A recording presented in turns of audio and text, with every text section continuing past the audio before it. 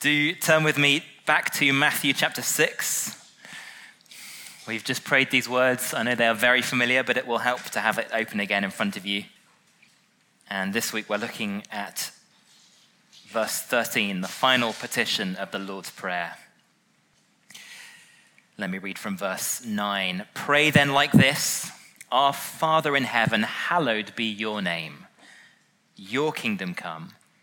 Your will be done on earth as it is in heaven.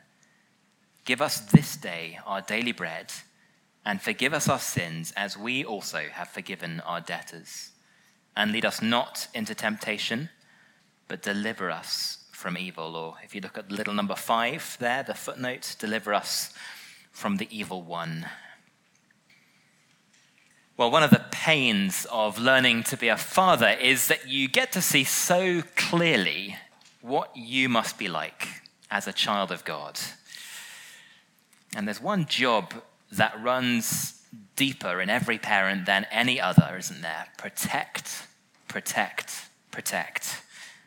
Almost as if an invisible string runs between you and them, one end wrapped around your heart and the other tied to their waist. And every time they fall, the string tugs and it hurts.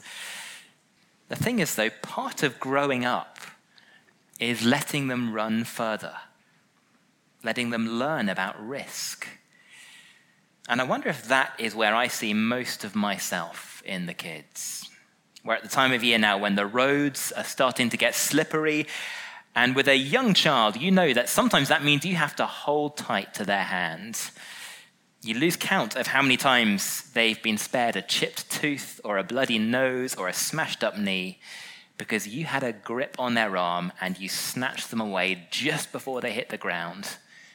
Morning after morning on the way to school, that happens. The danger, though, for little boys seems to come around 6 years old, because that is the age they start to believe they are indestructible. They want to run, and the last thing they want is your hand holding them back. And you know it's going to end in tears. Sometimes, though, you've got to let them go. Most of us tend to veer, don't we, from dangerous complacency in our spiritual lives to the other extreme when we've fallen hard and we know all too well how vulnerable we are. Our same little boy who wants to run on without you in the mornings could not be more different when the lights go out at night. You hug, you sing, you tuck him up in bed, and after all of that, every night, without fail, there is one final plea. Can you stay with me a few minutes? There's a little rocking chair in the corner of his room, and if he had his way, one of us would sit with him on that chair all through the night. And that is essentially what Jesus would have us ask in this last petition of the Lord's Prayer. Next week, God willing, we'll get a whole sermon on a footnote, but the final thing here that Jesus teaches us to ask is that our Father would not leave us alone in the darkness. Weren't those wonderful words we just sung from Luther's version of Psalm 130, the prayer there of a man who is battling terribly with sin and guilt and yet trusting his Father's strength. What though I wait the livelong night until the dawn appeareth, my heart still trusteth in his might. It doubteth not, nor feareth. So we have asked our Father to provide. We asked him last week to pardon. And our last great need as children of his with fallen hearts in a fallen world is for him to protect. And crying out to him for that spiritual protection is surely the obvious thing for any true child of his who's just prayed for the forgiveness Jesus taught us to pray for. If we've experienced God's grace yet again in forgiving our sins, then don't we know all too well how vulnerable we are? How much we need his spiritual strength and renewal. Notice, though, forgiveness comes first. Many of the people listening to Jesus preach wanted holiness without forgiveness. Have you noticed how often we do that? Our instinct is to jump straight into trying to live an upright religious life Look up at verse 1. They want to put all their righteousness out on show. But in Jesus' kingdom, grace, forgiveness, always comes first. And when we come to righteous living, it's a very different kind of request. One that recognizes that unless our Father holds us up by his grace, then we haven't got a chance. We pray this prayer because we can see in our hearts what no one else but God can see. And we don't trust it one little bit. We pray this prayer because we know that the darkness really is scary. Because there are real and powerful enemies inside us and outside of us. And until the dawn appears and the King returns, we are very, very vulnerable. In fact, as the Heidelberg Catechism puts it, by ourselves, we are too weak to hold our own, even for a moment. Praise God, though, we are not by ourselves. We have our Father's Spirit fighting in us and fighting for us, staying with us through the night. And that's the promise that we're praying for here. Because only our Father is strong enough to keep us from falling headlong into evil and to deliver us from spiritual ruin when we do. Two very real, very urgent prayers then for every child who knows the truth about their own heart. Strong and mighty Father, when I fear the paths are slippery, hold my hand. And when it feels like the darkness has swallowed me, snatch me away. In other words, keep us from temptation and keep us in temptation. Lead us and deliver us. First then, lead us away from danger. When I fear the paths are slippery, hold my hand. Now, slippery paths are unavoidable, aren't they? You cannot live in a fallen world ruled by a fallen devil with a fallen heart still beating inside your chest and think you're going to escape from temptations. And actually, you wouldn't want to. Temptation in the Bible is not an entirely bad thing. Often it means something more like trial or test. James uses the same word in chapter 1 of his letter, and he tells us we should count it all joy when we meet those trials of various kinds. And the reason for that is something Derek Prime put very helpfully. Testing puts muscle on our souls. What kind of a father would wrap his son up so tightly in cotton wool that he was never allowed to grow up? The tests and trials we face in this life teach us an awful lot. They teach us to rely on God's grace. They drive us to pray this very prayer, to depend on his deliverance. They humble us. They make us more sympathetic to each other. And they fill us, don't they, with new depths of gratitude for all that Jesus did for us in passing every test and in paying for every test we failed. And so sometimes, in his good and loving wisdom, God the Father is going to let us face times of struggle and testing. What God the Father will never do, though, is entice us into sin. James also tells us that very clearly, doesn't he? God cannot be tempted with evil, and he tempts no one. So what exactly are we asking him here then? Well, we aren't asking him not to make evil attractive to us. He never would do that. But we can do that bit all by ourselves, can't we? The heart is deceitful above all things, says Jeremiah, and desperately sick. And on top of that internal temptation, as our own twisted nature draws us to evil things, there are two powerful forces at work on the outside, the world and the devil. Join those together with our sinful flesh, and you have three pretty ferocious enemies. And we have to be real about that. So let's back up a little then with that in mind. And maybe what this prayer does mean will get a bit more clear. Flip back with me one page in your Bibles. And I think we get the best explanation right there in the context of what it is that Jesus wants to spare us. Chapter 4, verse 1. Then Jesus was led by the Spirit into the wilderness to be tempted by the devil. God led his Son into a time of testing. There's no getting around that. In his loving, fatherly wisdom for the good of the whole world, in that wilderness, Jesus would face the very same serpent who plunged this world into darkness. And hallelujah, where Adam failed the test, Jesus stood firm. From there to the garden to the cross, he crushed that dragon under his foot. But even for Jesus, without a fallen, sinful nature like ours, that was a terrible test. With all creation hanging in the balance, God led him there, knowing what he would face, knowing what he could stand. But it wasn't God who enticed him to sin or whispered lies to his heart. Some of us live as if Satan were just some scary story that we tell our children. What does it tell us, do you think, if Jesus, who came face to face with him, tells us to pray daily for God's supernatural protection?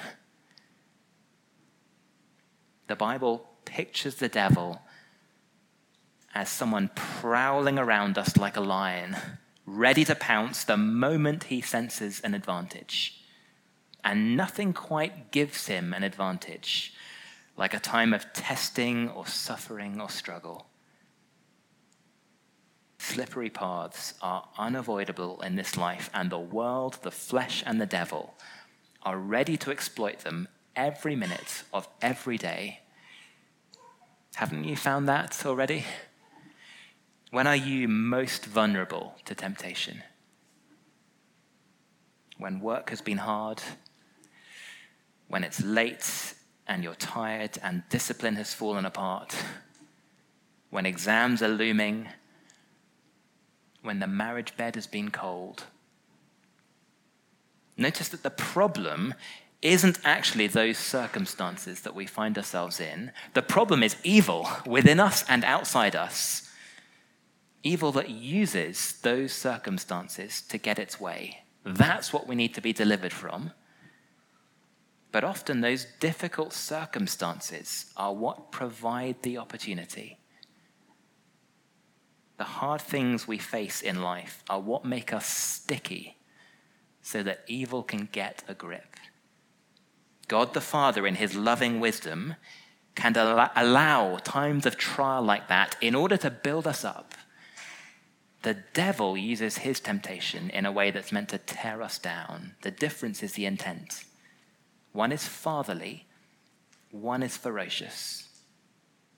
So what should we pray then? Well, we'd be very foolish, wouldn't we, to ask God never to send us anything hard. Just like you'd be foolish asking your teacher never to give you an exam. If they're a good teacher, they know that sometimes it's got to happen. But just because you know you can't escape them doesn't mean you ought to go looking for exams you're not ready to face.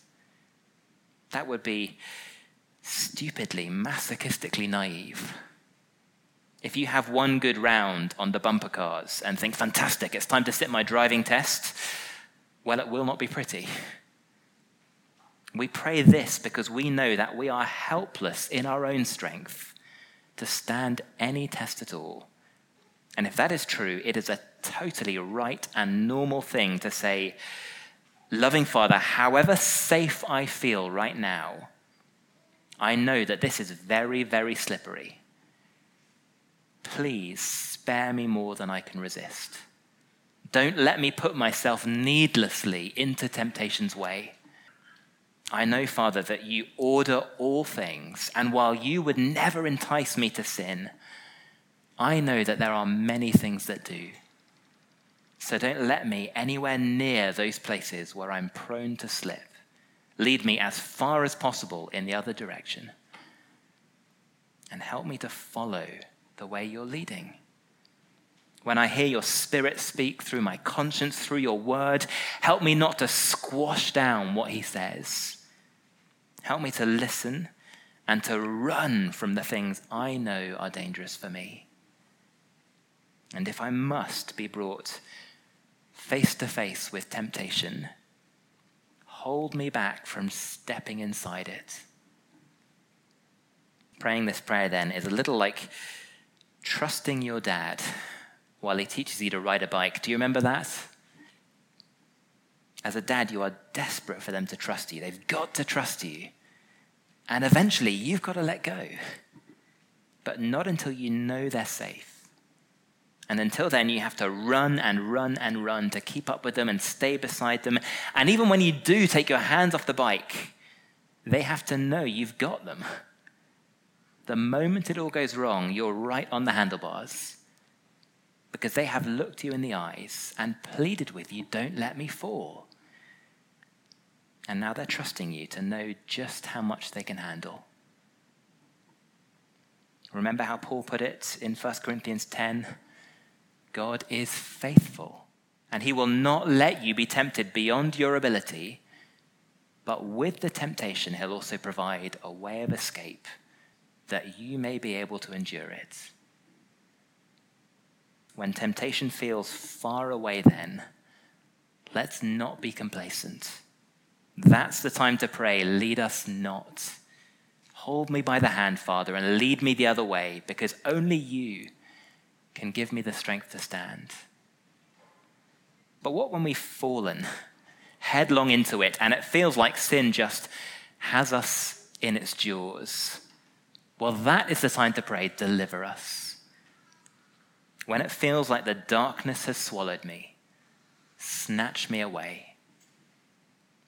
I wonder if there's anything that we are more pessimistic about as Christians than God's ability to change our most stubborn sins. Raise the dead? Sure, he can do that. Walk on water? Yep, I believe it. Make the sun stand still? Why not? But deliver me from my battle with procrastination or lust or anger? Not a chance. And often that pessimism makes us more or less give up the fight, doesn't it? Especially in the moment of failure when the devil waves our guilt in our face. Now I've fallen down here, we think, I might as well roll around for a while and enjoy the dirt. What's the point anymore of trying to get up again? But why would Jesus teach us to cry out, deliver us, if God the Father wasn't willing and able to do it? Now, however messed up our thinking might be in those moments of despair, there's a part of us that's right. We are in a helpless position. Like a little boy on free fall on the ice, head screaming towards the pavement. There is nothing he can do in that moment to stop what's coming. And when you are utterly despairing of escape from that tangle of sin, it feels just the same. There's nothing you can do. But that's why Jesus' prayer is what it is. It's deliverance we need. We cannot keep ourselves from spiritual ruin by trying harder, or by changing up our quiet times, or by being more disciplined. All of those might have a place, but if we think they will do the job, then we don't know what danger we're in. Good Lord, deliver us. That's the prayer. We can't be sure, by the way, whether the prayer here is about the evil one, the devil, or evil in a more abstract sense, evil things. The same Greek word can be masculine or neuter. It looks the same. That's why you'll see slight differences between your different Bible translations. My suspicion is we ought to read the evil one. Satan was the agent of evil who Jesus just faced in the wilderness. But he had to attack Christ all the harder than you and I to make his temptation like ours. We also have that evil inside us, don't we? We have a sinful flesh that he can use. So we can't really separate them in our experience. And with a combined enemy like that, what else can we cry but deliver us? Paul Blackham, the preacher, wrote this: as long as I think I only need a bit of help and encouragement, I will never pray this prayer properly. You see, when you're hanging by your fingernails, you don't ask God to throw you a bag of chalk and give you a better grip. You ask him to grab you under the arm and carry you away under his shoulder. Father, don't leave me down here. Stay with me, haul me away.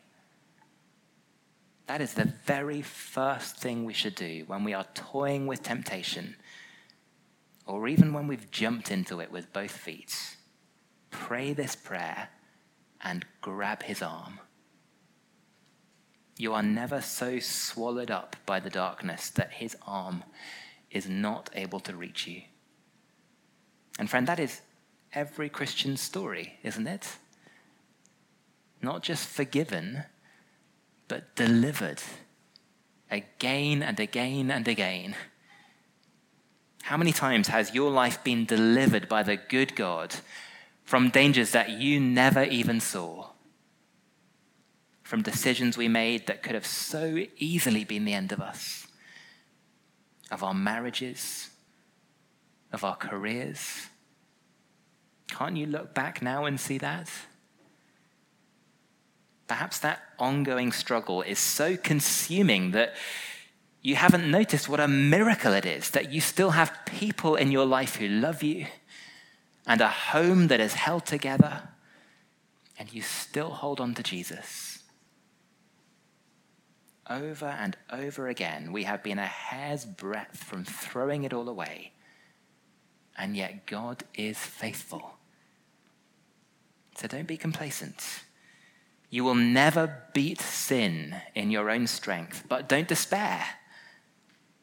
The one great power the devil has is to hold that sin in your face. He will tell you you cannot resist it, and he'll tell you to be so ashamed that you lose all hope. But the cross tells you neither of those things are true. You have a Father through Jesus who has promised to be your strength and give you a way out every time. And you have a Savior in Jesus who has paid for every time you didn't take that way out. So what do I tell our kids then when they're scared of the darkness or of the monsters under the bed? Well, I will never tell them the monster isn't real. It is. It's scary. And even as a grown man, their dad does not have the strength to fight it off. I'm not as big as they think I am. But I will tell them Jesus has crushed that monster's skull, and that his Father is far, far bigger than theirs. And if they only ask him, he will hold their hand no matter what they face and never leave them alone until the sun rises at last on a better kingdom. Well, let's bow our heads. Gracious Heavenly Father, you have proven your love for us and your trustworthiness to us again and again and again. And so we pray, when we feel we are standing firm, help us, Lord, to know our weakness and keep us from more temptation than we can bear. And when we're close to slipping, help us, loving Father, to be quick to grab your arm. And when we've fallen, deliver us, we pray, and restore us in your gentleness and love. For the sake of your Son, Jesus Christ, the Mighty One. Amen.